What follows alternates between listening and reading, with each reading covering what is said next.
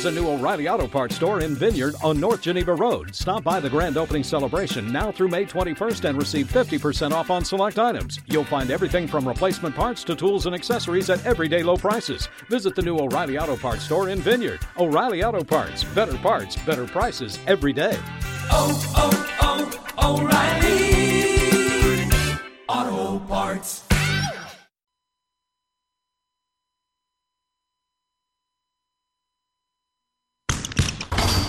This is Salt City Hoops on ESPN 700. We'll have 2 hours of advanced analysis, the X's and O's, headlines around the NBA, and breakdown of your Utah Jazz on Utah's #1 sports talk, ESPN 700. Salt City Hoops Show on ESPN 700. I'm Andy Larson, the Utah Jazz beat writer for the Salt Lake Tribune, here with Ben Anderson, host of Gunther and Ben, every weekday here from 2 to 6 p.m. on ESPN 700. Ben, how are you doing on this lovely Tuesday? Amazing, and it's not raining anymore. It's not raining anymore. I've spent the weekend in sunny San Diego, so like any rain or any bad weather you may have had, I'm completely unaware of. Yep. I don't know how it was over this weekend, but Nice. In San Diego, I can tell you this, it was lovely. It was like mid-70s here all weekend. It was really great okay. here this weekend, but then we got the horrible rain today. Gotcha.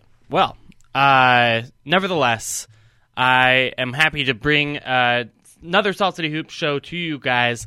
This is our last for a couple of weeks, as ESPN 700 will be airing the conference finals and the NBA finals. We don't know exactly when those games will be. We don't know which teams are going to be playing in those games, but we will have them here for you live on ESPN 700. But for now, we want to talk about the Utah Jazz, what's going on in these playoffs, and the NBA draft a little bit, as the Jazz's draft workouts have started, as have our evaluations of what's going on in the draft. So we'll get to that throughout the show. Of course, as always, most important in the show is your questions. So please send us your questions to at Andy B. Larson, that's my Twitter handle, or at Ben's Hoops, that's Ben Anderson's Twitter handle, and we will answer them here on the show. If you want, you can also call us or text us. You can call us at 877-353-0700, or you can call us at that same number, 877-353-0700. We're looking forward to your questions now. I do want to update you guys on the score of this Raptors-Philadelphia 76ers game. Right now, the Raptors up 53-39. After getting a big win in Philly, I thought, the Raptors did to tie that series. Big shots by Kawhi Leonard at the end. And now, with a 14-point lead, just about at halftime here, they're looking good to take a 3-2 lead back to Philadelphia for Game 6. Let's, as we wait for some questions to roll in, and I'm sure because we just tweeted it out, we will get some questions coming in. Let's talk a little bit about the playoffs and what we've seen so far. Yeah. And just to get everyone updated, and this is exactly what we want in the second round. Golden State and Houston are 2-2. Portland, Denver, who played tonight, are 2-2. Milwaukee's up on Boston 3-1, which if you don't like Boston, and a lot of people here in Utah don't like Boston, that's what you wanted, other than maybe the series being 4-0. And then Philly and Toronto's 2-2. And if you're like me and the Jazz were eliminated and you just want to have interest in the game, these are good games because every game matters. They're very interesting. There's not a lot of 3-1s or 3-0 series. I saw someone on Twitter, and I apologize, I don't remember who it was, say that this is maybe the best second round of the playoffs of all time. Is that something you'd agree with? As far as matchups go, and I'm not this historian who remembers specific matchups all that well. I mean, I watch the games, and I like the games, but if it's not the Jazz playing, I'm probably not going to remember who the Raptors lost to 5 years ago and how good that series was. That's just not how my brain works. But you look at these matchups, and Houston, Golden State's essentially a finals matchup. Could be a finals matchup. Those might be the two best teams in the NBA. 76ers Toronto is interesting because of the impact it has. Whoever loses, we assume, is probably going to have some attrition from the superstars on their roster. Milwaukee Boston's interesting because we're having one team emerge in Giannis Antetokounmpo and is a legit finals contender. And Boston, who everyone thought was a finals contender going into the season, that has had this bizarre implosion all year long. That's been a very slow car wreck and not consistently negatively linear. It kind of goes up and down. It has ebbed and flowed a little bit, but clearly is ending at a very low point. And then Denver, Portland are two teams that I don't know if they have any real impact on the future of the Western Conference, but at least for this year, it looks like they're going to make the Western Conference Finals. But I don't know what the next step is for either of them. Yeah, I agree. And I think it's kind of a product of how unusually the seeding in both conferences worked out. I mean, the Eastern Conference made sense. I do think you had the 4 best teams with the 4 best slots clearly in that conference. Obviously, the Indiana Pacers were up there for most of the season, but then their last little stretch of the season where they went below 500 made it tough on them, and that makes sense given that they were lacking their best player in Victor Oladipo. You look at the Western Conference, and the second round is great because you do have pretty evenly matched teams. You at 1 and 4, which is something you don't frequently see. You normally see the 1 seed have a pretty easy go of things with that 4 seed. You're just not seeing that in the Western Conference because Houston slipped to 4 because of all their injury problems, because of, quite frankly, the changes in their team. And as a result, I think you're getting a competitive 2-3 series as well. Who's been the best team in the playoffs so far?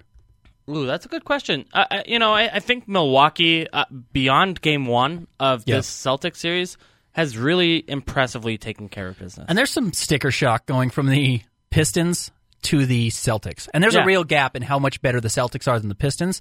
And I don't think the Celtics are great. And I do think the Celtics are by far the worst of these 4 teams in the Eastern Conference that are still playing, which they shouldn't be, but they just have been. Their talent is unbelievable. I mean, they've got good young talent. They've got good veteran talent. They've got a true superstar, I think, in Kyrie Irving. They've got a good coach, and still they just haven't been able to put it together all season. And I think it's worth believing in what you saw for 82 games this year and think that would translate. But still, Milwaukee is just handling this team. I mean, Milwaukee, if you were able to watch the game at all, Chris Middleton and Giannis yesterday in the third quarter both pick up their 4th fouls, and they go to the bench, and it's like a 8-point game, and you think, okay, Boston could really put a run together here. And by the time those guys are checking in again in the 4th quarter, they're down 12. I mean, they got worse once Giannis and Chris Middleton went to the bench, and you realize Bledsoe's really good. George Hill's been amazing in this series. Right, They're getting a ton of contributions from him. They just have enough help everywhere else, and Mirotic is good. Ilyasova's given them really good minutes at times, and he's not a great player at this point in his career, but has given them some nice minutes. All of a sudden, this Milwaukee team is a legit 8 or 9 playoff pieces deep. Not just regular season, but playoff players deep. They can go 8 or 9 deep, and that's huge for games like that when you get foul trouble. Yeah, and meanwhile, you would think that the bench of Boston would be a strength for them. They have the bigger names with Marcus Smart coming back, Terry Rozier playing, obviously Gordon Hayward coming off of the bench. I mean, those are Aaron Baines has been a good player. Those are guys that you would think would dominate those bench minutes, but it's guys like Pat Connaughton on the other side for the Milwaukee Bucks. George Hill, who I think a lot of people thought was done, are making the difference. I mean, Connaughton a plus 22 last night, George Hill a plus 15, and I think that says a lot about. Maybe even more about where the Celtics are compared to where people thought they would be. I mean, we've talked a lot about Kyrie Irving as well on the show throughout the years, the last couple of years. I mean, first of all, demanding a trade from the Cleveland Cavaliers and away from LeBron James, and I think that said a lot about him. But just kind of how the Boston Celtics have, quite frankly, sometimes been better without him on the floor. All of last playoffs. I mean, they get to the Eastern Conference Finals, and we're in a Game 7, right, against LeBron? Yeah. To get to the finals? Right. And he wasn't on the floor at all. And we're seeing kind of those problems creep up again with them this year. You've got Kyrie going 8 for 22 Game 3, then followed up. Told reporters he would be sure to change that for Game 4. Went 7 of 22, so I guess he changed it. Stayed true to his word, but not in the way we thought. Here's a funny thing that we're getting happening right now. With these 3 leaders, I guess kind of weird leaders that are going on right now in the playoffs, is Kevin Durant is a leader, and I think because there's this assumption he's going to leave, it's a little bit hard to rally around him. Kawhi Leonard is probably still going to leave the Toronto Raptors, and I think people want to rally around him, but it's kind of hard to because, again, you have no idea what he's thinking. And same with Kyrie Irving. Kawhi and Kyrie and Kevin, not just to do the 3 Ks, but those are guys who are probably going to leave their current roster, and there still need to be these teams that these players rally around, and it must be hard to do. And I guess tip your hat to Toronto, who's done it as well as anyone. And Toronto has a somewhat realistic chance, I think, of at least bringing Kawhi back. Yeah. I wouldn't bet on it, but it seems somewhat realistic. Well, probably less so for Kyrie and Kevin Durant. To be honest, I think Kawhi's teammates want him back more than Kevin Durant's teammates want him back, or Kyrie's teammates want him back. I think as we talk about Kawhi Leonard, he just had a posterizing dunk over the Philadelphia 76ers, get a 21-point lead going into halftime of this game. So quite the run, the second quarter 21 run. points? Yeah, 21-point lead. It's currently 64-43 going into half. Raptors won the second quarter 37-17. I just think that the way that those guys go about their business, and it's not that Kawhi Leonard has always been likable, but he's been respected in a way that I don't know that Kyrie Irving and Kevin Durant have, because they have had tendencies to take shots at their teammates at times. Yeah. This Boston team, as we're talking Boston, I mean, 2 years ago, was there a more enviable position of anyone in the NBA than what Boston had? I'd say no. I mean, honestly, and let's say, 19 months ago or 20 months ago, because at that point you had just acquired Kyrie Irving. You had him for several years under contract. I mean, you had at least 2 more years, and you thought, well, he'll probably ink a contract here. He traded for you, and he wanted to be in a market like this. You would just sign Gordon Hayward to a big deal, but a deal that everyone in the NBA would have gladly signed him to. You had Jason Tatum, who you had just drafted with a number 3 overall pick, that you traded back from number 1 and got a full haul of more picks to use for a much, much, much better player. For a better player than obviously what Markelle Fultz turned out to be. You had Jaylen Brown, you had Marcus Smart, you had Al Horford, you had Brad Stevens, who was the young coach in the NBA at the point. Danny Ainge was doing a great job as a general manager, as proved by all those pieces. You just thought, this team is going to be good for a decade. Yeah. Not just because of the players they already have, but because of the assets they have. And all of a sudden they overvalued their young assets. Obviously, Gordon Hayward broke his ankle and then has not come back to be the same player. And even though he had a high point about a month and a half ago, has regressed significantly in the playoffs. Kyrie's, I don't want to say he's a malcontent, but he's not happy. And It looks like he's going to go elsewhere. And it's problematic on the floor. Nick, what is this? And Al Horford's aging rapidly. All of a sudden, this team is the 4th or 5th best team in the Eastern Conference. Even though they got some young pieces and can get better, they might have to start not a rebuild, but kind of a reimagining, at least a rearranging of the furniture that they've got in the house. And honestly, that might happen this summer just with an Anthony Davis trade, right? Like, right. I would still consider them among the top 3 front runners for Anthony Davis, and I think you could really rebuild the team around him. But then you've got problems there as well, right? Whether or not he stays healthy, whether or not he's an impact player on the defensive end. He's been up and down at times. So that's something really interesting to watch. I wonder too about Boston's young player development, and I think we've seen strides from Jaylen Brown was a much better player his second year than his first. Jason Tatum is a worse player his second year than his first. Yeah, I'm old enough to remember when Jason Tatum was being compared to Ben Simmons and Donovan Mitchell, and that's not a conversation anymore. Right. Like, he does not belong in that conversation right now with either Ben Simmons or Donovan Mitchell. And I wonder, if it's that, quite frankly, people got in his ear saying that he was the next Kobe, and so he tried to become Kobe, which, just doesn't work unless he's not an isolation player. He thinks he is, but he's not. he certainly does enough of it, but it's literally the most inefficient play in the NBA. Is it that no one's in the ear of Kyrie Irving telling him how to work with his teammates? Is it that no one's in the ear of Jaylen Brown how to take that step from good to great? I'm just kind of we just haven't seen the results in that with those young players like you may have expected. And also, I think it's dangerous to be throwing these young guys' names around in trades. Like, Jason Tatum knows he might be going to New Orleans this offseason. Okay, so what motivation do you have to work for the Boston Celtics? I mean, if you might get traded to New Orleans for Anthony Davis and not kind of reap what you sow, which the idea is being a part of a championship team. I mean, that was what Boston's rallying cry was win 65 games, make it to the finals, and improve on what you did last season. Yeah. And you were a huge part in the playoffs last season of why you got that far. And then the next season, as soon as Anthony Davis asked for a trade, your name's obviously the only name out there that's realistically being thrown around as a trade piece to get him, or as the main asset in that trade. That's got to rattle him the same way.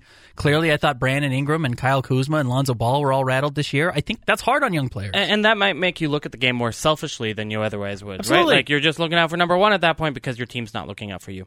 We do have questions coming in to our Twitter feed here. Thank you guys for your questions. As always, you can tweet us at Andy B. Larson or at Ben's Hoops, and we'll answer your questions here on the air. Let's get to our first question by time here from Alex, asking us, guessing the odds of a Ricky Rubio return to the Utah Jazz next season. 20%? Yeah, pretty low. I think he would have to take both a smaller role and smaller money. Yeah. and it is so infrequent that you see a guy do that for and stay on the same team, unless he's a 35-year veteran, 35-year-old, 15-year veteran. Right. That's not quite what Ricky Rubio is. He still has things to prove, and so I think 29, 27, right? He's not that old, right? So he wants to have one more 3-year, $45 million contract. Yeah, and so I suspect that comes with a team that thinks they need a point guard, whether that be Phoenix, Orlando, Chicago, are some of the names that I've heard for him. In particular, Chicago was sending scouts out to Jazz games last year to scout Ricky Rubio. They kind of think that they would benefit from a pass-first point guard to make their big man better, and probably a makes good some locker room sense. guy. And actually, Phoenix could do that as well. Now, if they still had Igor in Phoenix, I would say that's almost a lock that's where he ends up. But Igor being gone from Phoenix now probably means that I still think he's absolutely in that conversation.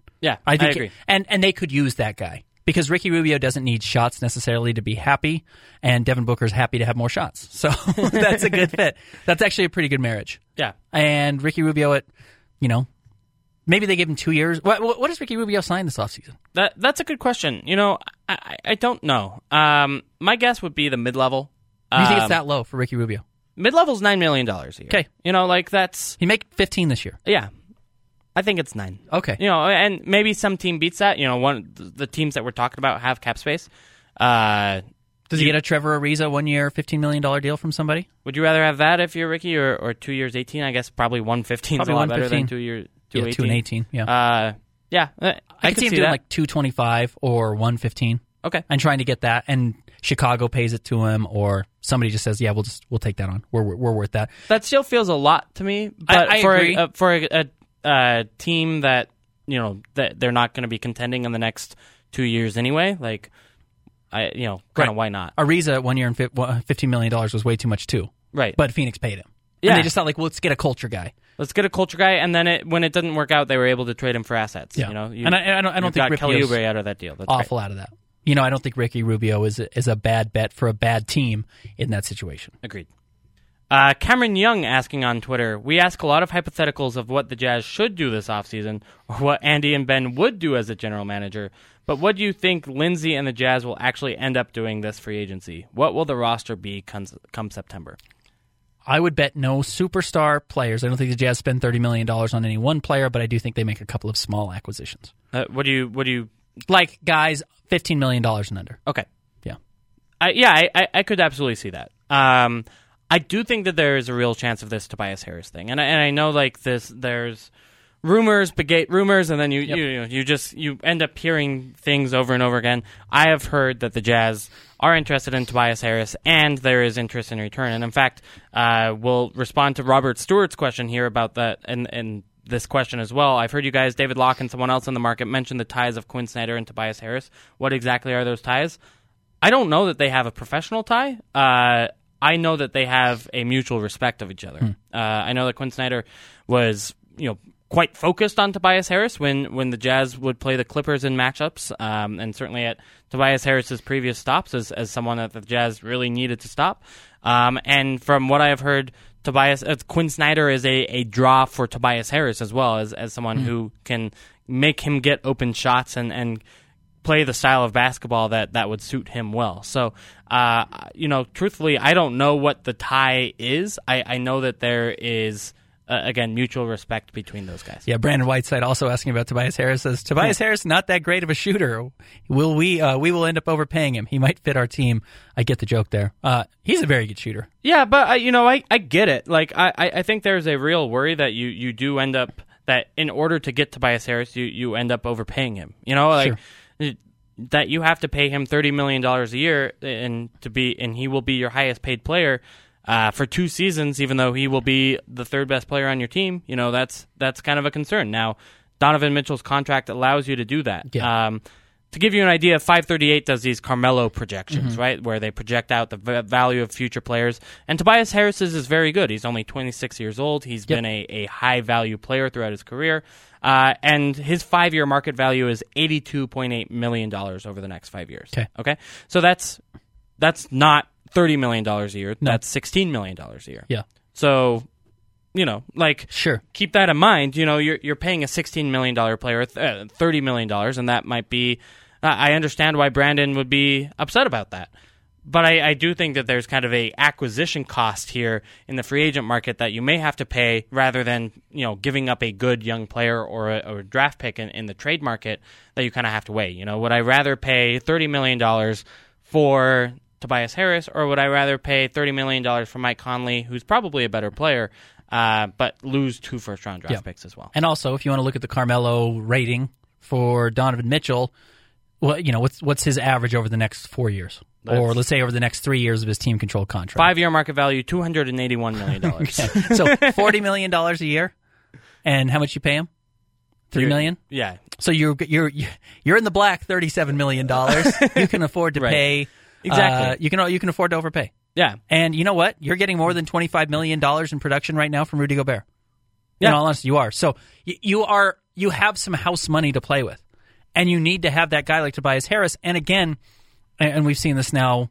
Again, what's the word that Quinn Snyder used that everyone was geeking out about? The shot quotient, the QSQ, quality shot quotient, or whatever it is. That the Jazz had the best of anyone in the NBA. So you give good shooters good looks, and they should knock those down. Now, Tobias Harris, even that you could say he's not knocking those down, he's still shooting 36% from the 3-point line here in the playoffs. And you give him even better looks, you could expect that to climb. Yeah, and he was great during the regular season. Yeah. And again, is young. I think that's something that appeals to the Jazz, that he does fit the Jazz's timeline as not someone who's going to be declining during the course of his contract if you do give him a 4-year deal, which is what the Jazz would probably have to do in order to get Tobias Harris' signature. But you're right, getting that $32 million of surplus value out of Donovan Mitchell means that you do have a lot of room a lot of money to spend. And now Dante Exum's taking up $10 million of that, and we'll see if he's able to contribute next year. I think that's an open question. But nevertheless, that means you still have a lot of house money to play with. And again, I don't love this idea. I would rather have a $30 million guy who gives me $50 million in production than a $1 million guy who gives me $5 million in production. Absolutely. And the Jazz have really touted a lot that they've got a lot of those $1 million guys who give them $5 million in production. But that is where on the back end, that little money does start to add up, that the Royce O'Neals and the George Niangs of the world are giving you better production than their value. And that's where those guys, because you have to spend $85 million on the 3 best players on your team, do you have those next 5 guys who fill out a playoff roster who are giving you a lot more than what you're paying them? And really, you do have to consider, if you are going to spend that money for Tobias Harris or another free agent, a big money free agent, then those draft picks, those first-round draft picks, become even more valuable, because that is where you are getting that production out of a $2 to $3 million contract for 4 years as a result of that rookie contract. We have to take a break. We've got more questions, including from @Royals and Jazz, @Mike Fergie Ferg. We'll get to your questions next here on the Salt City Hoop Show on ESPN 700.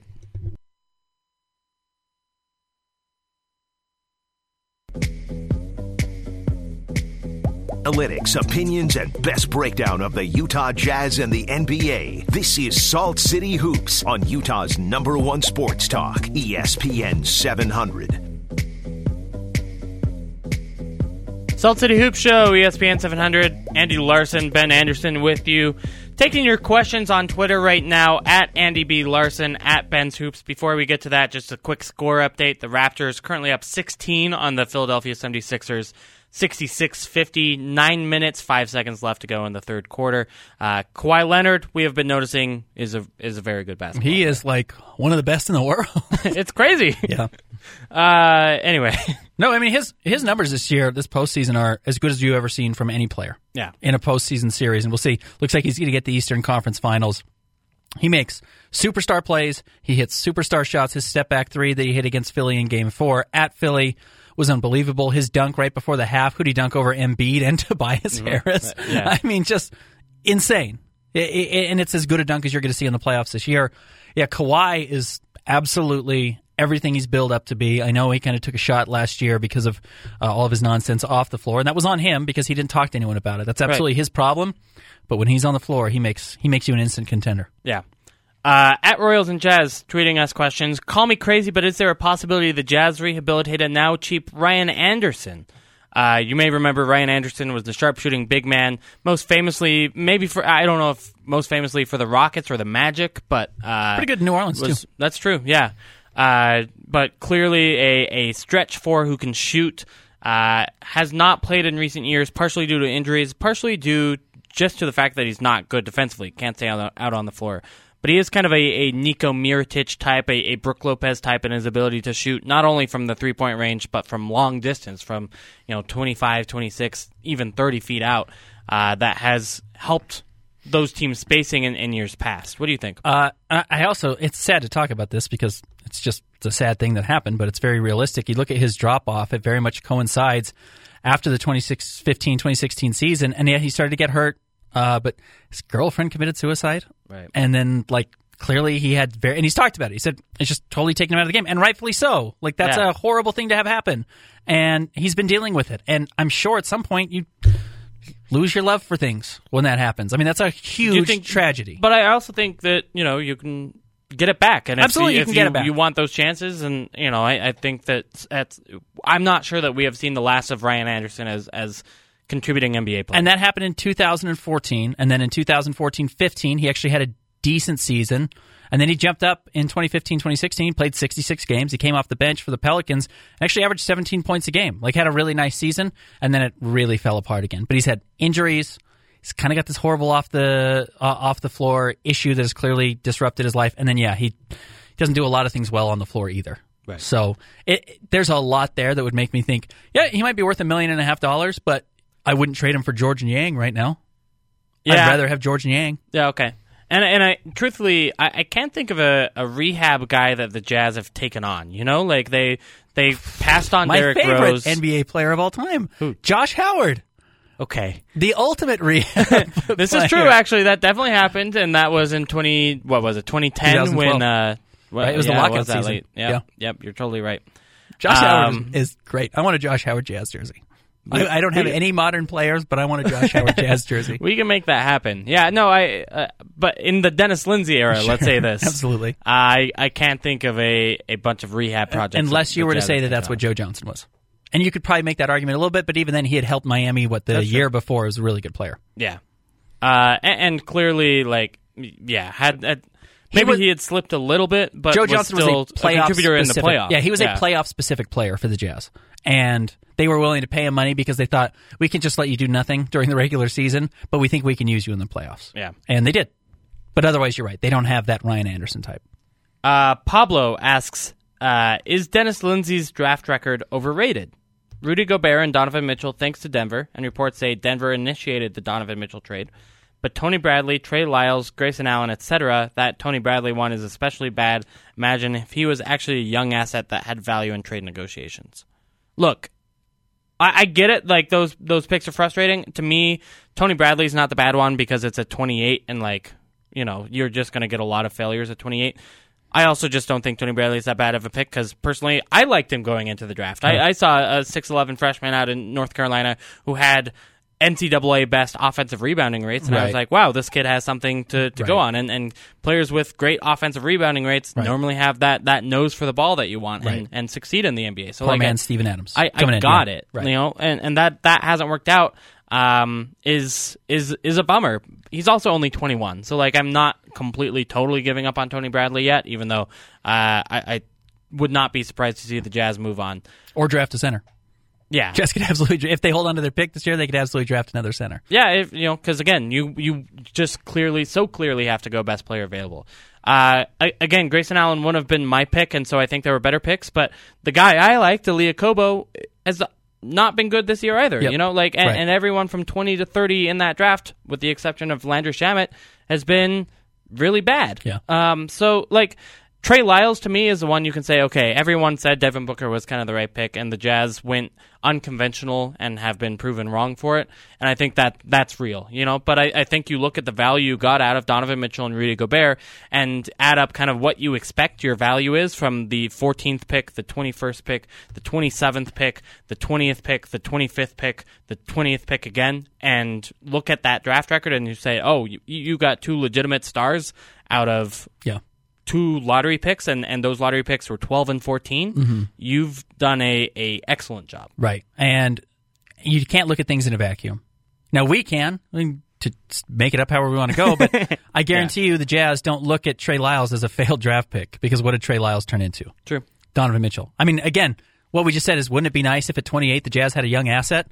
Trey Lyles was a young asset. I mean, that's exactly what you want. You want your young asset to turn into something else, whether that's they themselves or Jason Tatum turns into Anthony Davis, or however that works. Or Donovan Mitchell or Darren Williams, I should say, turns into, all these draft picks. Like, you want your assets to turn into further assets or be an asset themselves. Trey Lyles turned into a great asset for the Jazz because he landed you Donovan Mitchell. Yeah. So that's actually not a bad thing. Now, you also have to say it's a little bit incomplete because he's lost 2 first-round draft picks. Right. Because they had to trade him for players with the Jazz hands a little bit tied behind their backs to make moves that they had to make. And they are both Gordon Hayward related. And then Gordon Hayward came back and haunted you for those draft picks because he left. But you had to trade 1 pick to go get George Hill, and then you had to trade another first-round pick to go and get Ricky Rubio. Right. And you did both to keep Gordon Hayward happy. And the George Hill, I actually say George Hill worked out because you made the playoffs and you made exactly the run you needed to keep Gordon Hayward. He just still chose not to stay. Ricky Rubio's he helped you in a playoff series. I mean, there's worse things than that. Yeah. And again, are you better right now if you had Josh Okogie? No. Probably not. Josh Okogie's not a very good player, and that's the guy I loved in the draft. It hasn't turned into anything. You probably would have loved to have had Taurean Prince as a young player, and even then, the Atlanta Hawks, who need young assets, are thinking about moving on from Taurean Prince. Right, and only in his 3rd season. Like, Taurean Prince is not some superstar that Taurean Prince is not going to get you Mike Conley, if that makes sense. Right. I think he is a nice player. He's also a player who had an 11.9 PER last year. Shot only 44% from the. Just like was a limited player. Yeah. And that's fine. I that he's 25 and is decent. It's not franchise changing like, quite frankly, Donovan Mitchell and Rudy Gobert are. So, yes, did Dennis Lindsey get lucky on the Donovan Mitchell thing by having Denver be willing to trade him that pick? Yes, I do think that there was a lot of legwork that went into that trade ahead of time. I do think you have to give a lot of credit to Dennis Lindsey for identifying, Donovan Mitchell is going to be really, really good. This is a kid we want. And even though you needed a bit of luck, you also had to let Denver know that you were the team that needed to move up and were willing to give up the most to move up to get that 14th pick and draft Donovan Mitchell. Yep. And so I don't know. This is a B minus drafter. That's what I'd say. Okay. He had a grand slam with Rudy Gobert. I do think Donovan a little bit fell into his lap, but great. You still drafted him. You still knew enough to draft him. Otherwise, the picks have been okay. Yeah, and I might put that as better than B. I'd be curious to go through, and maybe this is a good study to do, go through all 30 NBA general managers and look at their draft record. And you've got a guy like Sam Presti who's probably going to win that one with 3 MVPs on his resume, but he's also had some really iffy picks in recent years. And one of those players is on his team, and it's the worst of those 3. Right. Again, you can't look at everything in a vacuum. Yeah. It's easy to do that with the draft and say this guy is only this, but James Harden's fantastic and he plays for Houston, and Kevin Durant's great and he plays for Golden State. So you made the right drafting choice. And you've got $40 million that you have to pay to Russell Westbrook, who had 2 surgeries today for the second time in he's got 5 knee surgeries now. Right. He's had 2 knee surgeries in the last 12 months. Presti's an A drafter. Yeah. He may be a D. Isaiah Thomas was an A drafter and is one of the worst general managers we've had in professional sports in the last long time. A drafter? He got a lot of talent at the end of the first round. Magic Johnson was a good drafter. That's a bad sign. That's not good. No, I think that is good. You just want a good drafter and a good trade guy. Honestly, the Spurs isn't an indicator of the other. Right. By itself. I agree. Yeah, I mean, you look at R.C. Buford and Greg Popovich in San Antonio, and that's obviously a drafting, a trade organization. Yep. Good question, though. I think that is worth discussing. Justin Patton was drafted by the Minnesota Timberwolves the same year as Tony Bradley, 12 spots ahead of them. That Tony Bradley pick was a little bit of a throwaway for the Jazz. It wasn't a throwaway, but it was kind of the extra pick they had. Uh-huh. And they took a flyer on a guy. And I actually don't mind you taking a flyer on a freshman at the end of the first round that at one point in the season was the lottery pick. And it was, and a lot of people thought that. Justin Patton was the 16th pick for Minnesota when they needed young talent. He's played 4 career games. And was waived. 3 of them were with the Philadelphia 76ers. Right. So drafted by the Minnesota Timberwolves, played 4 games, and played 3 of them with the Philadelphia 76ers. 1 for your team. 1 game. Yeah. He played 4 minutes for your team as the 16th overall pick. Right. 4 minutes. Right. That's an insanely bad pick. And that happens. Yeah. And Tony Bradley has played probably 50 minutes, and it Right. may be, and yet it's a 28th pick versus a 16th pick, and Markelle Fultz also did not play a lot for the Philadelphia 76ers. There are a lot of examples of draft busts. Also drafted right after who did I just say? Justin Patton, drafted 3 picks later, at the exact same position.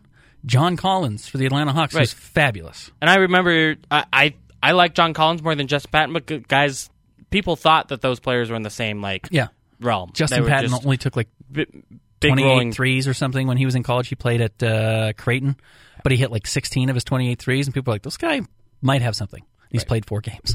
It's just the draft is crazy. Yeah, no, it totally is. I'm curious about this KZ Okpala question for you because I'm curious what you think about him, the kid from Stanford, as a potential pick for the Utah Jazz. Let's talk about that next on the other side of this break here on the Salt City Hoops Show on ESPN 700.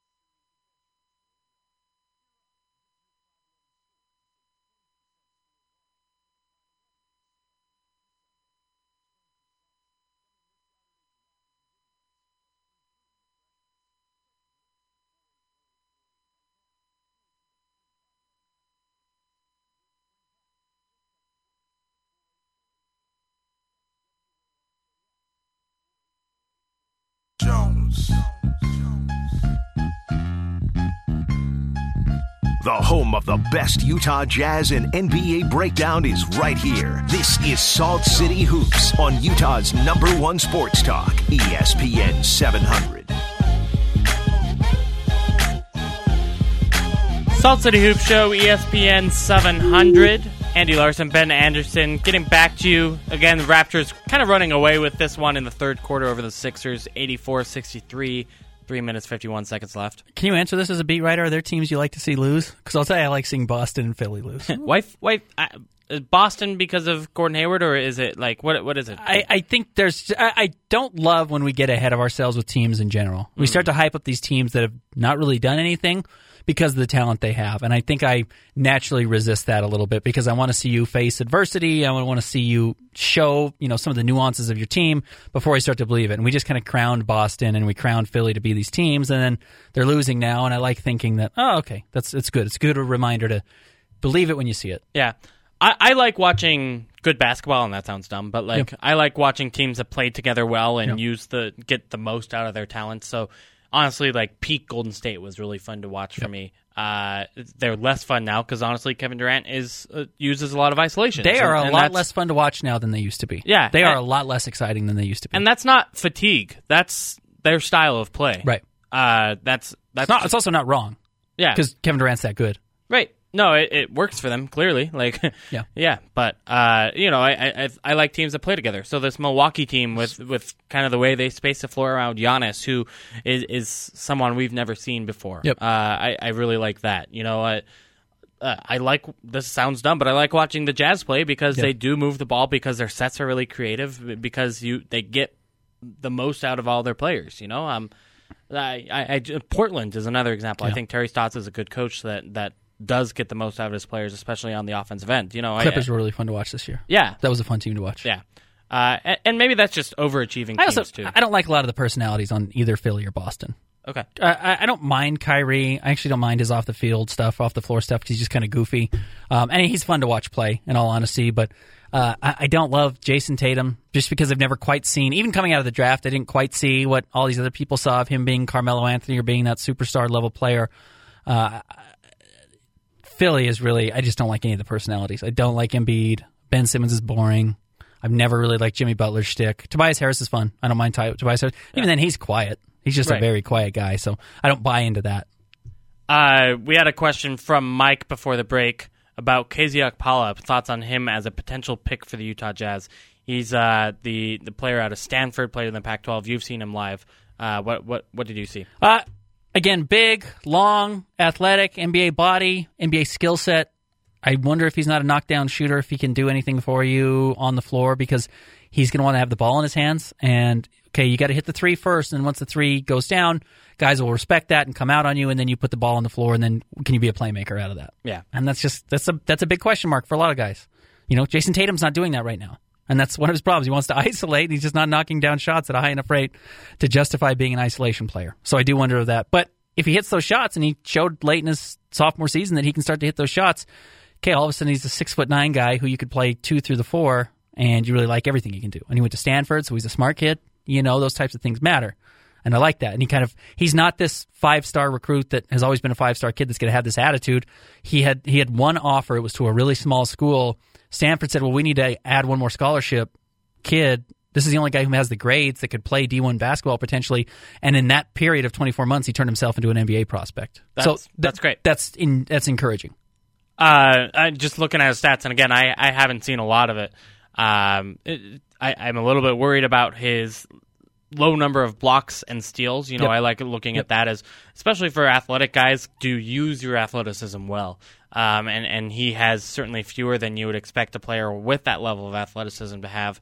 And then, quite frankly, I'm looking at his NBA Draft.net ranking, which is not the best draft website in the world, but his NBA comparison is Rodney Hood, which I think is funny. And this is a very good week to be Rodney Hood. But anyway. Rodney's going to get some money this offseason. It'll be funny to see who pays him. Yeah, I'm curious to see what he gets. In case you missed it, Rodney Hood hit huge shots down the stretch of their Game 3 win. The Portland Trail Blazers really coming in the fourth overtime and winning that game for and the then Blazers. Had a nice Game 4, even though they lost. And I said to the person I was watching it with, I said, this is the most consistent I've ever seen him play, because he had back-to-back good games. That's not Rodney Hood. He has one good game and he has 3 bad games, then he has a really good game, and you spread that out over 4 games and he looks really good. But he generally doesn't have good back-to-back games, and he actually did. Yeah, and this playoffs, you're right, he's playing really well. Just looking at the numbers, 8.2 points a game, 21 minutes a game. Is shooting the ball well as well, 45% from the floor, 38% from 3. Those are career best numbers in the playoffs, and of course having 2 previous playoff stints, the Jazz's first year in there, the Gordon Hayward last season, and then last year with the Cleveland Cavaliers, where he did play in 17 games, just only 15 minutes a game, and found himself sitting out of a few near the end of that playoff run. Here, and you and I are both going to start digging into the draft a little bit more as the Jazz are having their workouts, and they haven't brought in an NBA player yet, and aren't going to tomorrow morning probably either. Maybe Tyus Battle from Syracuse, but also understand where the Jazz are picking in this draft specifically. You are getting extraordinarily flawed players. So that what I'm saying about KZ Okpala doesn't mean don't draft him if you're the Jazz at 23, because everyone you're looking at in that range at 23 is really flawed. So Brandon Clark, and Andy, you might actually like Brandon Clark at Gonzaga. Now, how many guys from Gonzaga come in and actually blow the socks off the NBA? So they're playing really bad competition in the WCC. They play 1 or 2 good teams a year. They have way better talent on their team and are playing around much better talent. And then they get to the league, and all of a sudden, everyone's caught up to them, and generally Gonzaga players haven't been incredibly awesome. There's some good guys. Olynyk's a good player, but they're not traditionally these superstars at the next level. But Brandon Clark averages 17 points a game, 8 rebounds, 3 blocks, and a steal. So he kind of checks all those boxes. His PER this year was 37. It's enormous. I mean, are you talking about him as a prospect for the Jazz? Because everything I've seen has had him higher up, maybe even in the lottery. And some people do, and I think right now, what does NBADraft.net have him at right now? I think they've got him really low. I mean, ESPN has him at 12. Okay. But that's the type of guy could be available at 23. Let's see. I could look at NBADraft.net. Not that it terribly matters, but because this board is going to shift all over the place right now. Ringer's got him at 10 right now, okay. Brandon Clark. Okpala, by the way, at 27. So, again, you're probably getting a more realistic thing. NBADraft.net has Brandon Clark at 23 to the Jazz right now. And they've got KZ Okpala to Orlando at 16. So, that's what this draft is going to look like. You might get Nas Little, who was the number 1 high school player in the country last year, ahead of Zion Williamson. He could be available for the Jazz at 23. Yeah. That will not be crazy at all. No, it would not. And he had a awful freshman season. Horrible. But again, there's a good reason to draft for potential if you're drafting from 20 to 30. And honestly, that's, I think, what the Jazz have done well. Rudy Gobert, there is not a bigger potential pick that maybe has ever been made. Like a 7'1" kid with crazy length, the most length in NBA history, and yet really disappointed in his preseason workouts or I should say his pre-draft workouts and the NBA Combine. That's a potential pick that paid off in a big way. And we're looking at another one right now in Giannis Antetokounmpo, who's played really well. Obviously, right. The potential picks are really probably what you want. There's also shooters in this draft. Tyler Herro is going to be a good shooter. He's going to be available in this draft late. That's the type of player the Jazz could be looking at. Carson Edwards, the kid from Purdue. I think he's Trey Burke, but you saw him light it up in the NCAA tournament. Very similar to what Trey Burke did, but he was red hot. You're talking about a sniper. He's a sniper, and that's something that Dennis Lindsay has said. He may just fall in love with shooting this offseason. Hey, shooting is good. Yeah. All right, next, we got to take a break here, but we've got questions coming up. Next segment from Michael Nielsen, Brandon Whitesides, Yojo Spinias, and Adam. So we're going to get to all of your questions next here on the Salt City Hoop Show. That's right here with Andy Larson and Ben Anderson on ESPN 700.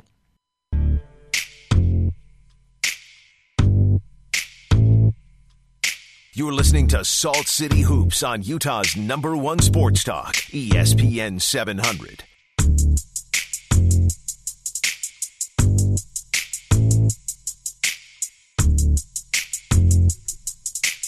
Salt City Hoop Show, ESPN 700. I'm Andy Larson with Ben Anderson. I'm the Utah Jazz beat writer for the Salt Lake Tribune. Ben Anderson, weekly radio host here, Gunther and Ben show every 2 to 6, or every weekday from 2 to 6.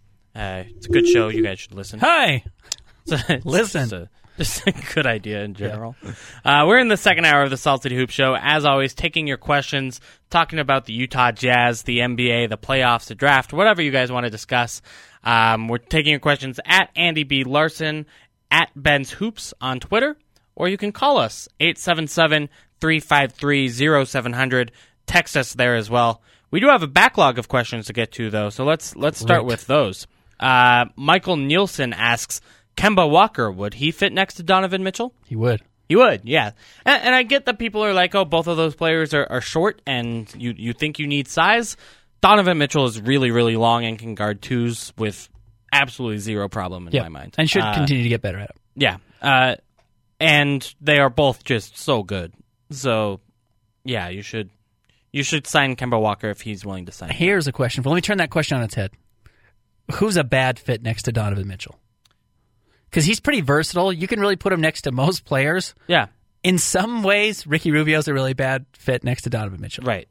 Because Ricky Rubio is a guy who needs the ball in his hands to be effective and can't shoot that well. He's a non-shooter. And so he's a non-finisher.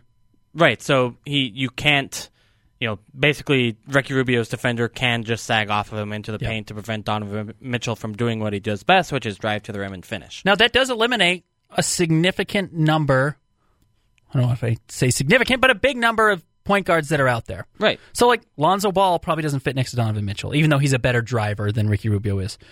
Rajon is not a guy you would want to bring in. I don't think the Jazz would, but that's a veteran point guard you probably can't bring in because he does the exact same. He has the same problems. So you've got to be wary for that type of point guard, and that is a type of point guard. Mm-hmm. Shai Gilgeous-Alexander may turn into that same player. There might be some of those same questions, though he's a far better shooter with Patrick Beverley if he were to come to the Jazz. Now, Patrick Beverley is a much better shooter. Yeah. And does not need the ball in his hands as much as Ricky Rubio does to be successful. But there are he's also not a attacker in the paint. Right. He's not that other guy who you're going to say, all right, Donovan's being defended by the longer wing defender and has been struggling all night, so give it to Patrick Beverley and he's going to put the ball on the floor and get a shot. Right. So there's some types of players that don't fit perfectly next to Donovan Mitchell.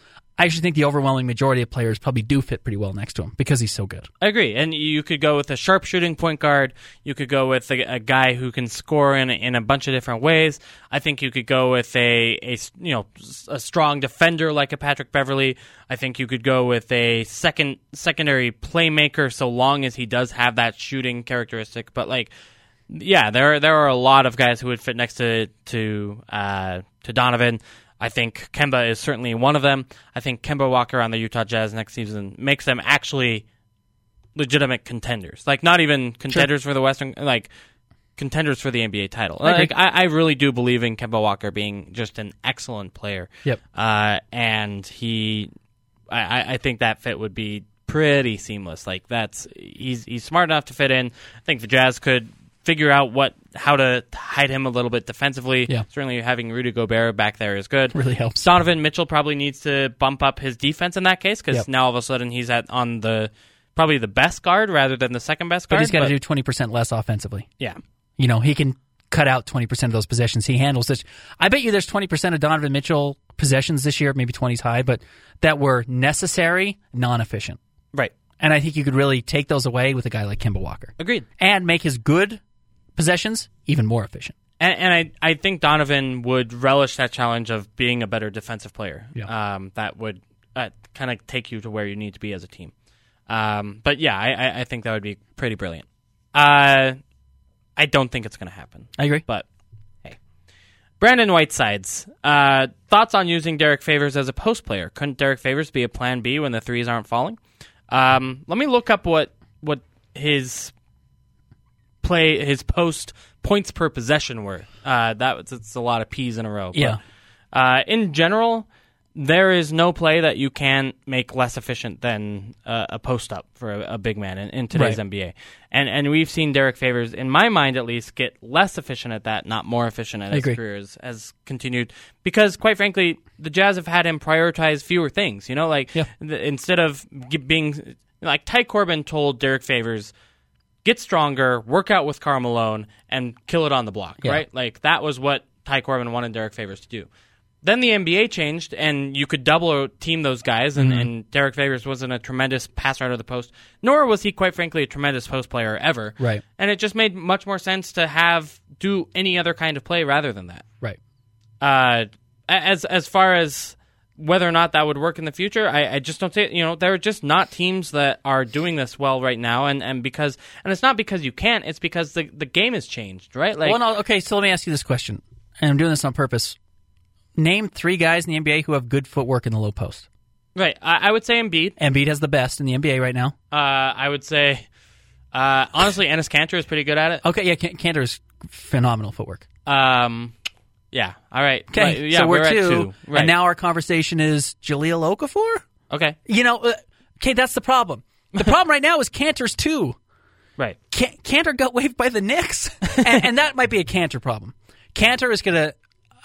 he's a sponge. He's just going to adapt to whatever's around him. So if you've got nonsense around him, he's going to be nonsense. If you've got good players around him, he's going to find a way to affect the game. And he's actually been really good in the playoffs. So now's not a time to be banging on Enes Kanter. He's shown his value that he has, but there's just not that big of a need for that. And I'd also say he hasn't shown his value through running post plays, right? Like that hasn't been what he's been good at. He's been a surprisingly decent defender, offensive rebounding, and finishing around the basket on kind of role plays rather than post ups, and he can handle himself down there. But he's just, and maybe the deal is he's just kind of a threat that you can't play super small against them. But the Nuggets were never going to play small anyway, there just aren't those guys. Well, the Jazz aren't looking for a post player. Also, we can just answer the question that way. Jazz aren't looking for their Plan B guy be a back to the basket post player because nobody in the NBA is. Now that I've looked it up, I am wrong, and Derek Favors is getting 1.17 points per possession on post-ups. It was only 25 post-ups all year, it looks like, if I'm doing the math right here. 0.4 post-ups a game, so that gives you kind of an idea of how few they used. Last year, to give you an idea, that was 0.76 points per possession. And I could be wrong to on me, this. It's just too small of a sample size. And here's my hypothesis there. When's he posting up? When he's got an obvious mismatch, when he should score. So I don't think you're throwing the ball to Derek Favors against Joel Embiid in the post and saying, all right, Derek, go to work, the way you used to with Al Jefferson. You're saying, for some reason, Ilya Kobos guarding you in the post. Let's give you the ball, and you turn around and lay the ball up over him. Right, and again, once every 3 games that this is happening. Going back kind of his earlier career, in the 2015-16 season, he posted up 3.7 times a game. It was 0.86 points per possession. Again, you can just do a lot better, even on half-court possessions. It's not like a terrible fail-safe, and I agree, maybe it's a plan B when the threes aren't falling, but to me, I think the plan B is attack the paint in other ways rather than just go to the block and try to score. And also, the plan B is to shoot more threes. I hate to be, missing threes is luck. In a sense, the same way that making them is a little bit luck. Going on a string of missing threes doesn't mean stop shooting threes. Right. There's no rule where you say, the guy behind the scenes flipped the 3 switch off. That's not a thing. The idea is shoot more threes then. Get better shooters that get more open looks because the Jazz get a ton of open looks from 3. Yeah. And Brandon's not going to like that answer because Brandon, he's a frequent commenter. We know that he is not a statistical analyst kind of guy, But that's the truth. We've seen both Golden State and Houston have tremendous success by shooting a ton of threes. Even the Cleveland Cavaliers winning 2016 shot more threes than anyone in NBA history. Right. These are top 3 NBA shooting 3-point teams that we're watching succeed in these playoffs. Certainly both of these teams, Toronto and Philadelphia, no exception. Yeah. Giorgio Spinias asks, we should get Danny Jamichael and Jeff Green. They would look good in our green jersey. Okay. Great. I don't know if the Jazz will have a green jersey next year, by the way. Yeah. So I guess we'll have to see how many jerseys they have. They should have 5? Okay. I think they will have a new city jersey. Okay. They're on pace for a new statement jersey. That should change every 2 years. So that's the yellow one that the Jazz had this year. That should change. And then they have the playoff, quote unquote, earned jersey. Yep.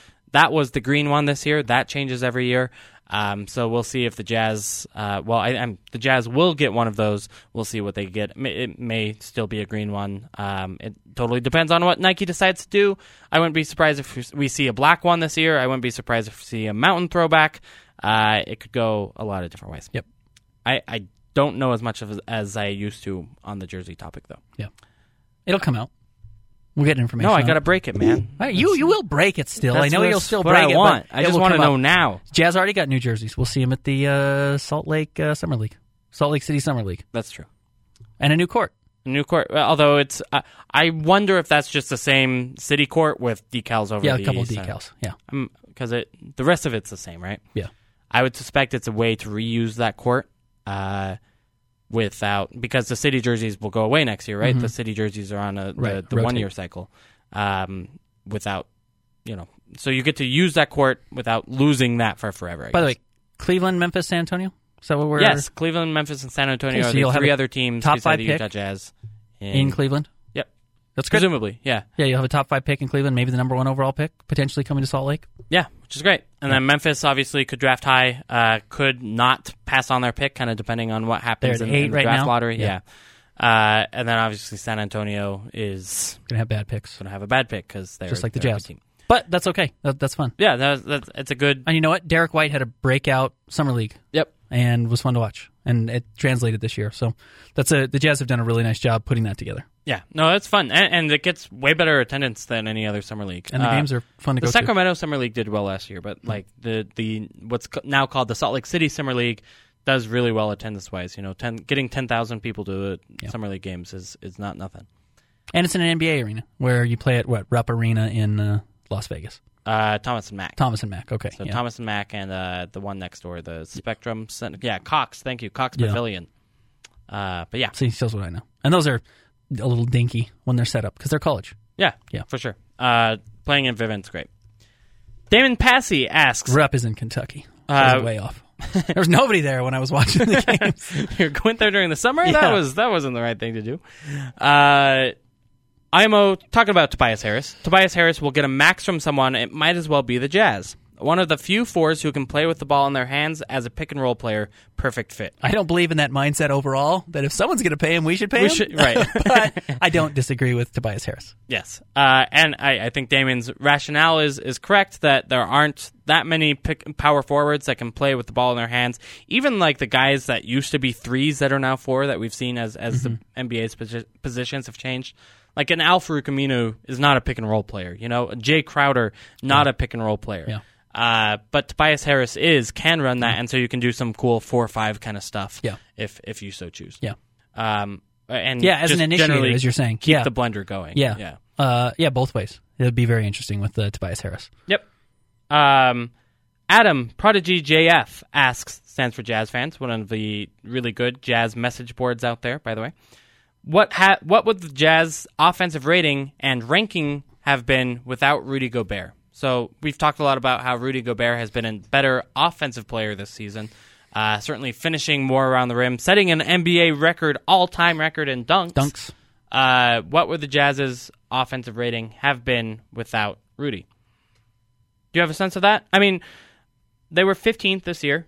They were 15th last year. The Jazz certainly were worse with Rudy Gobert off the floor. But it's so hard because obviously those are your bench lineups, and so that means that you're playing against other bench units. And also, so, you replace a guy, you get back an automatic 80% of his contributions. Like, there's not that huge of a gap between the worst center in the NBA and the best center in the NBA.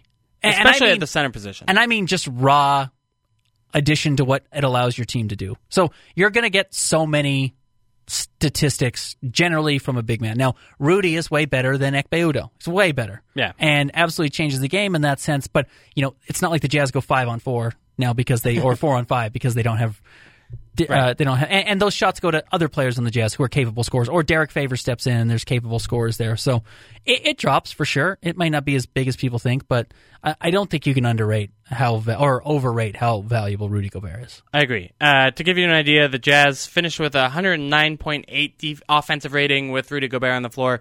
That went down to 104.8 without him on the floor. So they were 5 points better with him out there. Now, again, got to play with Donovan Mitchell, Joe Ingles. These are good offensive players. 109.8, again, put the Jazz in the middle of the pack. 104.8 would have put them 28th. I don't think it's that much because, again, you're talking about bench versus not, but I think he was clearly a positive offensive player this year. I did this a lot, and I watched the Boston game yesterday, like a lot of people did, I'm sure. Mm-hmm. And just imagine Just watch the game and imagine that Rudy Gobert is on the floor. The number of shots that get taken in every NBA game that don't exist when Rudy Gobert is there is insane. Yeah.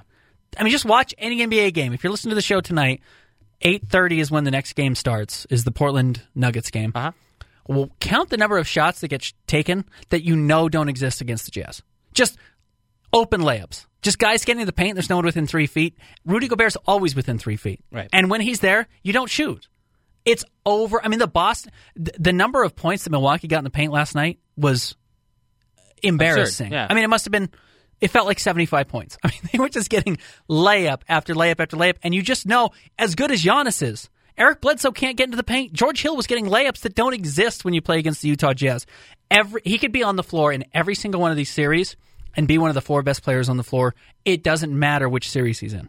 You put him in any series, he's in that conversation for one of the 4 best players. I mean, I'm watching this Raptors-Sixers game right now, which is officially a blowout, What's the score? 113-79 with 4 minutes, 30 seconds left. So, yeah, Raptors are winning this one. But, I mean, the number of times that Kawhi Leonard has just kind of slithered through the paint, and not that Kawhi Leonard hasn't been great against the Utah Jazz. You know, he scored 45 in their last meeting. You know, Kawhi Leonard is a very good player, but for the most part, those shots are much harder or go away. Because of Rudy Gobert and his impact. So, just don't take him for granted. Rudy Gobert is very good. You cannot take him for granted by watching other games and looking at the easy shots that the teams get and realizing those don't exist. He's a top 20 player, no question. Yeah, there's no question about it. 15, you can argue. Yeah. 10, you can argue. Yeah.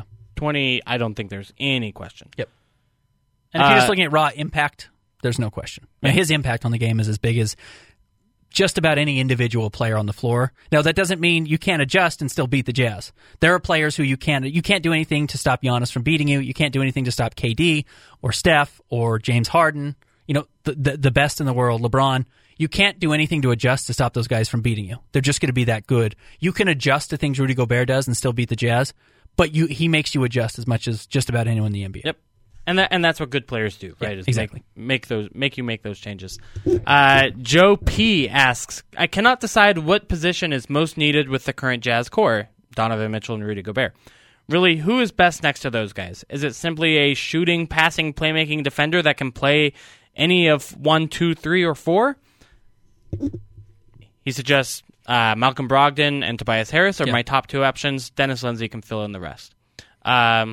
You know, I think there's a case for that. Yeah, having an all-around guy is really good, but having a versatile all-around player is good at any possession, no matter who your core is. You know, I do think that there's a realism that you do need a second playmaking, scoring type. Yeah. You need someone who can score when Donovan Mitchell is off the floor. You need someone who can score with the ball in their hands. Right. And not have to have a shot made for them. Right. That's what the Jazz need. And you can get that at the 3 because look at the number of guys in the NBA who are small forwards who can do it. You can get that at the 1 because there's a huge number of point guards who can do it. And you need that in a way that doesn't take away. You know, like Alec Burks could do that. Yeah. And he would take away in other ways and such that he was a negative on the floor. Right.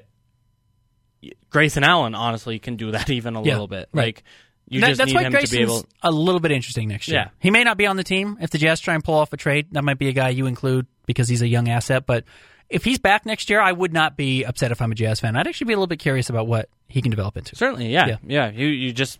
I think curious is reasonable. You know, I'm kind of down on him, but I think there are reasons to be optimistic. And having a guy who can score without being a huge negative. Now, he was a huge negative on the defensive end. He was. If he can figure that out, then that's an interesting question. But yeah, Malcolm Brogdon and Tobias Harris are those jack of all trades guys.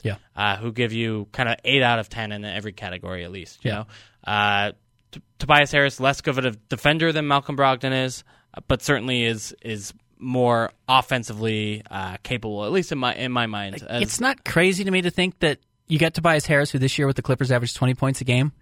If he's getting all those open looks that Quinn Snyder would get him, 23 points a game is not that crazy for me. He could be there. And then you have 2 20-point-per-game scorers and the best rim defender in the NBA. On the other hand, maybe he steps back from a usage point of view, right? Yeah. Next to Donovan Mitchell, who, you know, the Clippers have Lou Williams, but Lou and Tobias didn't share a ton of time because one was coming off the bench. You know, so maybe it goes down, maybe it stays about the same, maybe those two kind of cancel out. I do think Tobias Harris would be a good fit from that point of view with Quinn Snyder getting him those open looks that I think he could knock down. Yeah. But yeah, I think Joe's got a point. Is you do want a guy who adds without taking away, but clearly you do have this just need that of a scorer. So there are players that would not make sense. That just generic scoring types that don't have that defense. Yeah. I don't think Tobias Harris is there. Malcolm Brogdon's nice and would be a great addition. You just don't want to pay too much. And he's just not a guy he's like a guy who's always going to give you between 14 and 20. He's not a guy who's occasionally going to give you 30 and win you a game. You know what I mean? Right. And Tobias Harris does that, and I like guys like that. On the other hand, it would have been so nice to have one more of those guys that would give you 14 to 20 in the playoffs. But that's why those guys are about a very different each going to get $25 million this offseason. That's like, it wouldn't surprise me at all if Malcolm Brogdon gets 2 years and 50. Yeah. Or 4 years, 80. Yeah, you know? and honestly, I think whether or not you pay Malcolm Brogdon $480 or Tobias Harris $120 is a interesting question. Yeah. I think that's a real discussion that you might have. I personally might lean on the side of Brogdon there because I like the positional versatility. I like that he's a fit at a position of need, and I like that he's younger and Is he younger? cheaper. I don't know if he's younger. That's the funny thing about... Yeah, I mean, Brogdon's not young. He's 26. He was born December 11th, so he's a young... Okay. He's young to be born in the year 1992. Tobias Harris was born... Drumroll, please. Also July 92? 15th, 92. So they're 5 months apart. Like, that's not a difference. 5 months older, yeah. Yeah, that's not All a right. difference. You're right. It's not. That's what's funny about Brogdon, too, is you're not getting a 23-year-old because he's in his fourth year in the NBA. Right. No, he's 26. He's an old guy. Good point. All right, let's go ahead and take a break. We do have one more question from Damon to come up here next segment. Oh, and we just got another one from AJ. George Hill or Ricky Rubio, who is better? That's kind of an interesting question coming up. No, it's not. George Hill is better. Definitely? Yes. I mean, he's been great this playoffs. This regular season, I might take Ricky Rubio. We can talk about the problem right. with George Hill on the other side. And we should talk about the playoffs. We should. We'll talk about all that next here on the Salt City Hoop Show on ESPN 700.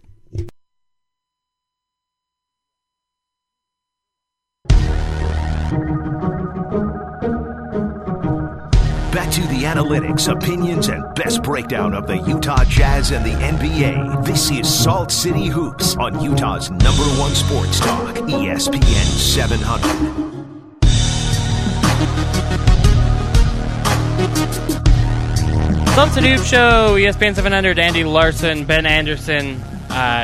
2 more segments in the show to go for you, but yes, the Raptors have beaten the Philadelphia 76ers 125-89, a blowout. Yay! Coming up in just a couple minutes here, we'll get Warriors. We'll get Nuggets Blazers is the game tonight. It's like still the first round of the playoffs. The other teams all advanced, and rightfully so. And then Denver and Portland kind of should still be playing in the first round. And then whoever wins that series should get to play someone tougher in the second round before they get to the conference finals. Yeah, it That's does how I feel like there's a clear top 6 Yeah. in the NBA, if that makes sense.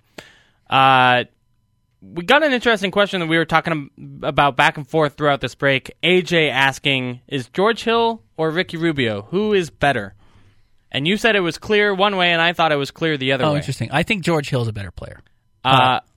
And I say Ricky Rubio at this point in their careers. Now, I would say George Hill 2 years ago is a better player, and you want that George Hill on your team all day long. George Hill was excellent for the Utah Jazz in his final season with Utah, his first and only season with Utah. Mm-hmm. Ricky Rubio, I think, certainly has had a lesser impact than George Hill had during that season. And yet, I can't help but remember the regular season George Hill had this year and the playoffs George Hill had last year, where this year with Milwaukee only shot 28% from 3, struggled to make a huge contribution, certainly played for the Bucks, and those bench units were pretty good with George Hill. Didn't have the defense that we've seen from peak George Hill. Clearly, I think the toe injury has sapped some of that from him. And then I think Ricky Rubio had like a decent to good regular season and playoffs where, it's just kind of, this is more about what you believe George Hill really is. I'm taking the 47 games of the regular season with Milwaukee and the playoffs last year, the bulk of the season with the Cleveland Cavaliers last year, over what we've seen over the last 8 games of these playoffs. If you're telling me I guarantee to have one of these guys on my roster for 82 games next year in the playoffs, I want George Hill. He got traded from Sacramento to Cleveland halfway through the season last year, then ended up with that horrible post. I mean, remember that Cleveland team? Nobody had played together? Sure. Rodney Hood all of a sudden ended up on that team. George Hill ended up on that team. was it Iman Shumpert, or maybe Shumpert went the other direction? I can't remember what it was, but it was Jordan Clarkson all of a sudden was on that team. Yeah. Like, it was a super weird team. Larry Nance was on that team out of nowhere. So I can't buy into anything that was going on there. And then the same way this year with getting traded halfway through the season with Milwaukee. I need a full year with the guy. And I think George Hill, with a full year of knowing what he's doing, I think he helps you. I think the things he does help you win games, like being able to score the ball and shoot the ball, better than Ricky Rubio. And I know he shot poorly this year. What about the year before with Sacramento? Well, because it's Sacramento. Okay. Because he signed a contract. And this is the George Hill's problem. I'm not taking this is on George Hill's shoulders and his agent, and this is George Hill's plan all along. Sign the best contract you have on a bad team and then force your way out the same way he forced his way out of Utah. Yeah. So this is what George Hill does, and that's a George Hill problem. But if I could have him for a full season for a year, even 3 years removed from his last good season, I would still probably take him over Ricky Rubio. I would say, sure, if you're willing, if you're going to get 82 games of good George Hill, I would even take the gamble that we don't know what George Hill we're getting, and I would still take that over what I know Ricky Rubio is going to give me next year. Yeah. Okay. Yeah. I mean, I get kind of taking the higher upside player, which sounds crazy because George Hill will be 33 next year, Ricky Rubio 28. Yeah. But I do think that's something to consider. I think who is better at is not. Given health, given the best situation possible, I think that says a lot about George Hill, right? Like I think you have to take those problems into account. Absolutely. When you're talking about who is better. This is. The Dennis Lindsey, the best ability is availability thing comes into play here a little bit. But also, one of the good abilities is not being a jerk and Absolutely. playing at 100%. Again, yeah, I am putting these guys in vacuums of if I know I'm going to get a year of these players, and that's what I'm starting at from square one, and I'm picking a point guard for my team next year, I'm probably taking George Hill over Ricky Rubio. Damon, by the way, also asked thoughts on Bojan Bogdanovic and Malcolm Brogdon as fits. We've already talked about Malcolm Brogdon, but what do you think about Bojan? Be great. Not Bogey, yeah. Bojan. Bojan Bogdanovic. Not Bogdan Bogdanovic. That's the Kings one. Bojan Bogdanovic. Bojan is the Indiana Pacers one. Yeah, he seems perfect for the Jazz. Right? Yeah. I mean, Joe Ingles is great. He would be great. Just a guy who can do a lot of different things, really shoots the ball. He's a better scorer. He's a better creator than is Joe Ingles. Yeah. And Joe Ingles is really good. He can run the pick and roll and do things like that. But you can give Bojan the ball in a couple more spaces and say, do something with it, and he can do something with it. And that is kind of what is fun about this free agency class, is that there are really probably like 7 guys who I think would be, and you may have to pay them, $20 to $30 million. But there's going to be one of those guys who is willing to sign with the Utah Jazz, and also, in my mind. Don't be afraid of overpaying for a player. Every single team in the NBA is overpaying for somebody. Yeah. There's not anybody in the NBA who is not overpaying for a player currently, even great teams. Every team in the playoffs right now has someone they're overpaying, significantly. Celtics are overpaying Gordon Hayward. Yeah. He made one basket last night, and he's paying $33 million a year. Blazers are overpaying Evan Turner. Yeah. By a ton. So much money. So much money. Paul Millsap's being overpaid right Absolutely. now. Absolutely. $30 million a year. Yeah. Everybody is overpaying a player Rockets right are now. overpaying Chris Paul. Sorry, right. That's harsh, but it's true. Absolutely. He's getting his contract next year and the year after become some of the worst in the NBA. Yeah. I mean, the Warriors are overpaying people. Like Tony Snell's getting overpaid right now in Milwaukee. Yeah. Like, everybody is overpaying somebody. Yeah. It's okay to do it. Don't be so afraid of overpaying somebody that you don't pay anybody. Agreed. And George Hill's being overpaid. We can go up and down this list. Everyone has. You do have to get somebody, I do think. And there will be those options, whether that's Malcolm Brogdon, Bogdanovic, Tobias Harris, Kemba Walker, J.J. Redick. Okay. I don't know why. Absolutely. Why would J.J. Redick not be in the conversation for the Jazz? Well, he's not in that conversation of the 4 guys I just named, right? Like, he's not as good as those guys. He averages 18 points a game, shoots 40% from the three-point line. It's getting kind of played off the floor defensively. Yeah, he's got some issues. He's not perfect. He's 34. And I wouldn't give him $30 million, but if you want to do 2 guys at $15 million, I'd be happy to give him 15. I'd think about it. At least I would give him 1 year 15. Sure, I don't know that I'm. Which is what he signed this year with Philly. Right. You might have to give him 2 years 25 when everyone else wants to give him 1 year 14. Okay, maybe. Yeah, I don't hate it. I was going to say Chris Middleton rather than J.J. Redick. And he's way better. But let's be honest. He may not. If we're aiming really high for the Jazz, maybe bring it down a little bit and look at the J.J. Redicks. And J.J. Redick would be a really nice addition to this team. Yeah. Because Kyle Korver, when he was good, Jazz were basically unbeatable when Kyle Korver was good, and J.J. Redick's better than Kyle Korver. I agree with that. I worry about J.J. Redick becoming Kyle Korver in that you may not be able to keep him on the floor I think as he's he ages. a couple years away from that. I think you've got Very at possibly. least 2 years before he gets there. Very possibly. Or he could start his podcast career in earnest and continue To do that. Yep. All right, we've got a couple minutes in. We don't have any other questions. If you do want to get a question in before the end of the show, now is your time. At Andy B. Larson, at Ben's Hoops. You can also call us 877-353-0700. But we were talking about the question of whether or not this is the most interesting playoffs, the most interesting second round ever. And our producer, James, has come up kind of with some interesting research on some other interesting second rounds. So I want to get his input on where kind of this second round, with all of its 6 and 7 game series, looks like it'll end up compared to years past. So, yeah, thank you for giving me the time to do this. Thank you for the Number research.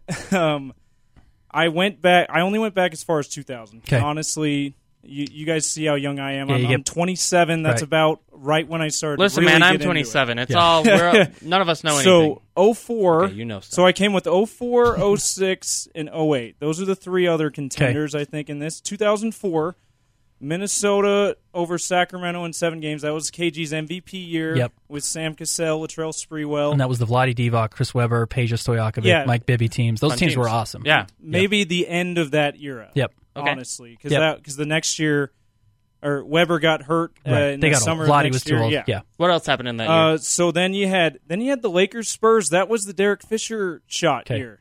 0.4 left on the clock in Game 5.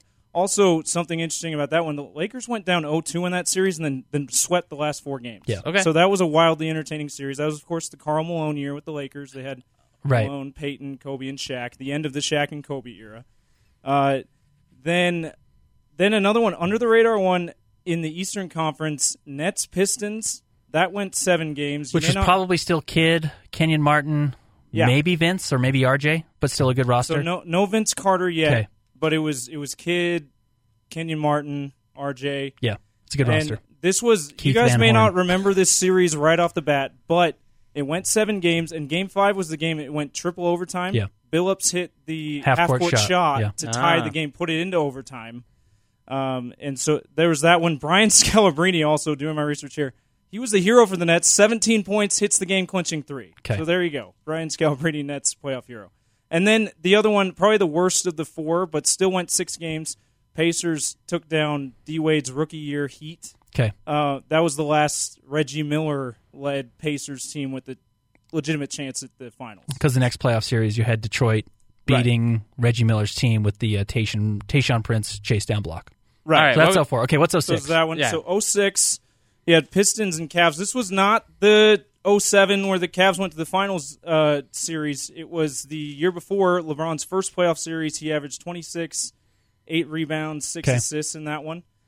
Suns Clippers. This was the one that went 7 games. Raja Bell had the Kobe wouldn't shoot. Well, so Suns that was Clippers. That was Suns Oh, Lakers. That that's was Lakers. same year, but first round. Okay, my bad.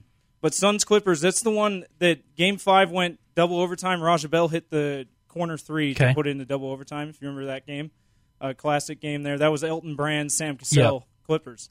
Mavs, and then Mavs Spurs, the best series of the 4. Yeah. This was the one where the year that the Mavs went to the finals, Dirk had the and one in Game 7 to clinch the dethroning of the defending champions at the time, the Spurs. And then 08, we had that was Jazz Lakers. Jazz lost in 6 games. Yeah. I feel like the best team in the D. Will era. Okay. Of the Jazz. Didn't go as far as the 07 team, but I think the best. It was hard to watch because they were just handcuffed because they were not as long as Pau Gasol and Andrew Bynum. And it was just so inevitable the Jazz were going to lose that series. Even when they played well, it just was hard to watch. Plus, it was kind of painful. Plus Odom. I just remember Odom going right past They were Boozer. just so much longer way than the Jazz. faster than Boozer in that one as well. So that was the one. That was the series that Ronnie Price had that awesome chase down block though in Game 4 on Luke Walton. Okay. That was the big moment in that series for Jazz anyway. Another underrated part of this series, the last 4 games 3 through 6 combined margin of victory between the two teams 23 points is all. Yeah, so close. Really what were the other matchups? Celtics Cavs. Okay. And that one was the one that went 7 games. The home team won all 7 games. LeBron in Game 4 had the with no regard for human life dunk. And the Did the Game Cavs 7 win that series? So that was the Celtics. Celtics won that one. Game 7 was the game that Paul Pierce outdueled LeBron. Okay. They both scored over 40. And then the last one, the worst of the four. Well, second to worst of the four because one went only 5 games. It was Spurs Hornets. Still went 7 games. Spurs went down 0-2. Everyone was writing their obituary as we always do. Right. And then it's Chris Paul's break. Yeah. And then the Spurs end up coming back and winning that series in 7 games. Chris Paul's first playoff year. I would say so. That means this is the best. And thank you for that research, James. Yeah.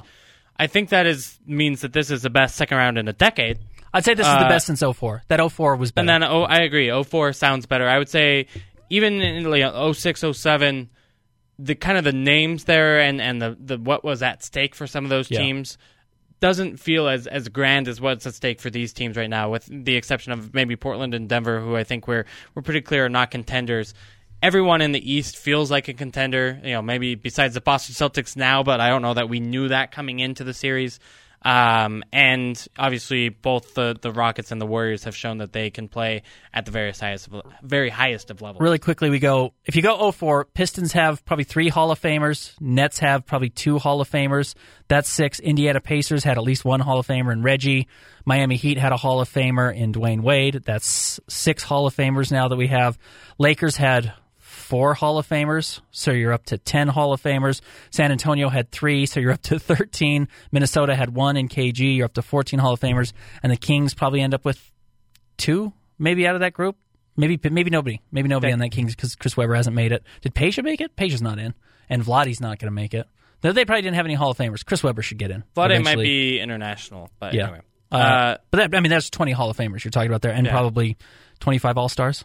Let's count up really quick how many we have playing right now, and obviously that's much harder to tell. But you've probably got 4 playing for the Warriors. If you think Draymond Green gets there, maybe DeMarcus Cousins gets there. Who knows? But I think clearly their top 3 make it at this point. Portland, I think Dame definitely gets there. Well, let's maybe just go. CJ. Let's go to the matchups that are going head to head right now. Sure. So Warriors, let's say 4. I think I'm okay with that because Andre Iguodala has an argument if Draymond doesn't get it. Houston Rockets have 2. Yep. So we're up to 6. Nuggets have 1. Probably have 1 probably right Jokic. Now. Portland Trailblazers have 1 right now in Dame. So we're up to, what, 8? They're up to 8. 8. Milwaukee has at least 1 right now. We're up to 9 with Giannis. Boston Celtics have 1 in Kyrie Irving. We're up to 10. Toronto has 1 in Kawhi. Al Horford, not a Hall of Famer. He's probably right on that. He's probably knocking on the door, but so is Marc Gasol. Marc Gasol is probably a Hall of Famer. At least for international, he'll definitely make it. Philly probably has 2 to 3. Yeah. We'll have to see what Embiid, Simmons do, but I think Jimmy Butler's probably headed in that direction. And who knows if Pascal Siakam or CJ McCollum or kind of these second-tier guys, obviously. But we're talking 12 to 13. Cousins, Draymond Green, all of these guys definitely could. So, we're in the conversation of 12 to 13, maybe as high as 15. 04, what did we say? We said almost 20. Almost 20. So, I mean, we're about the same range, and again, someone's going to surprise us, I think, out of that group as well. So, I'm with you. Probably 04 is a little bit better, but this is second place in the Millennium. We'll take it. And also, we look at 04 was great because we can now look back with 15 years and say, oh, I know what those teams turned into. Right. I know what these guys ended up doing. Where at the time, even in 04, nobody thought that Pistons team was going to be that Pistons team because nobody thought they had a chance to win a championship that year. And they won, and all of a sudden, Tayshaun matters, Rip matters, Ben Wallace matters. Rasheed totally changes his resume of what he was as an NBA player. And that could totally happen with really any of these teams. All these Eastern Conference teams. Yeah. Denver or Portland, potentially, so they stun somebody. Houston has a big series. Clint Capella's a superhero. It's out there. Yeah. Anyway, we do have to take one more break. Let's go ahead and take that now. I do want to talk. We got an interesting tweet about J.J. Redick. We mentioned him as a possible free agent candidate for the Utah Jazz. Talk about that. Wrap up the show next here on the Salt City Hoop Show on ESPN 700.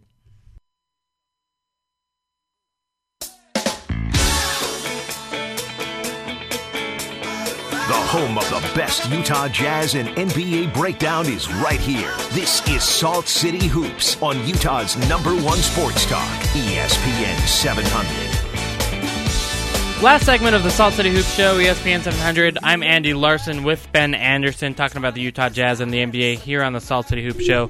TJ Gale had a good tweet for us that I wanted to read. We were talking about possible free agent additions. Ben mentioned J.J. Redick. Pointed out J.J. Redick dogged Utah pretty hard when he had Donovan Mitchell on his podcast. He ain't coming to Utah. That's a good point. I'd forgotten about that. Yeah, he did. He said he wouldn't want to live in Utah. Seems like he probably won't go to Utah. Money talks, though. It does. $15 million talks. Utah's a lovely place. And actually, I kind of wanted to get into this maybe, and this is like a universal talk show, radio, sports discussion. Do people want to come to Utah?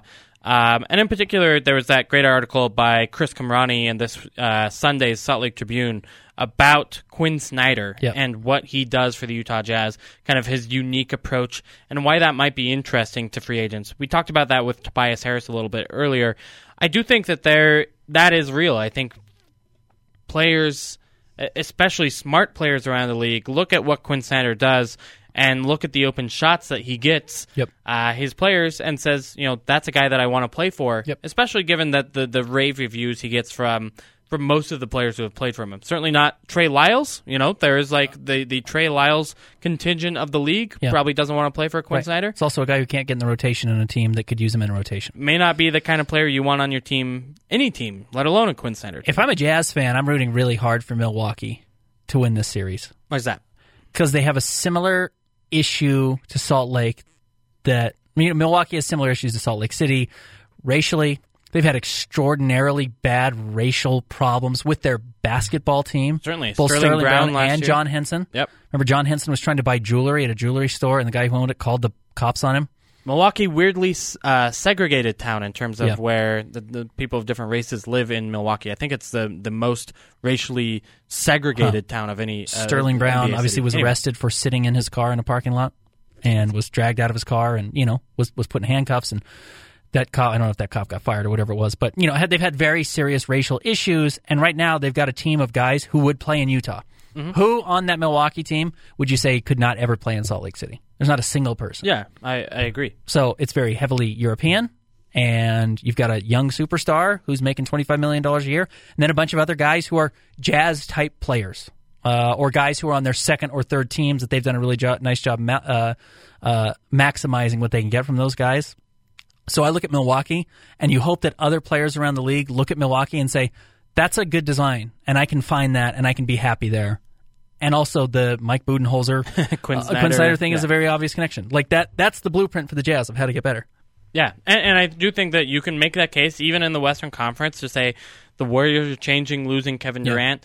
You can't sign with the Warriors. They don't have free agent space. You can't sign with the Houston Rockets, but you can sign with us. You can't sign with the Denver Nuggets or the Portland Trailblazers. They don't have that space.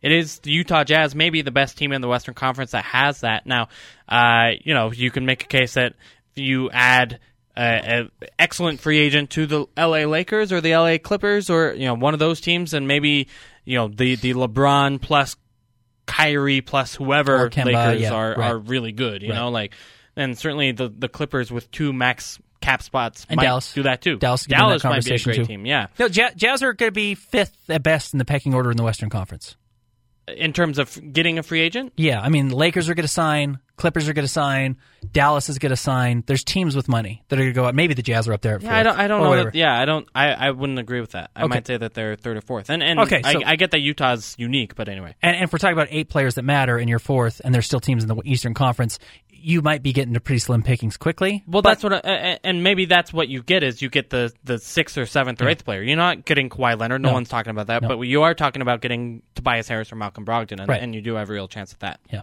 and you're good, or maybe even Chris Middleton. You know, and maybe he stays in Milwaukee, especially if they do have a really good finish to the season. But we'll see. Lots to talk about with this Utah Jazz team. I'm really excited for this. There is a Jazz draft workout tomorrow. We'll be covering that for you at Salt City Hoops and, of course, on ESPN 700. But for now, that's another episode of the Salt City Hoop Show. Thanks again to Ben Anderson for joining me. Thanks to James for producing and that research. Thanks for the tweets. Andy Larson signing out. This has been the Salt City Hoop Show on ESPN 700. What's in store for your business this week at Staples? A banner year for your company. Staples wants to help your business achieve big things with 20% back in rewards on your color printing. Trust the pros at Staples to print whatever your business needs, like color presentations, brochures, and banners. Prepare yourself for a banner year and banner savings. With 20% back in rewards on your color printing. Right now at Staples. Where there's a whole lot in store. And 6/22/19 in-store only. Exclusions apply. See staples.com/20back for details. O'Reilly. There's a new O'Reilly Auto Parts store in Vineyard on North Geneva Road. Stop by the grand opening celebration now through May 21st and receive 50% off on select items. You'll find everything from replacement parts to tools and accessories at everyday low prices. Visit the new O'Reilly Auto Parts store in Vineyard. O'Reilly Auto Parts. Better prices every day. O'Reilly.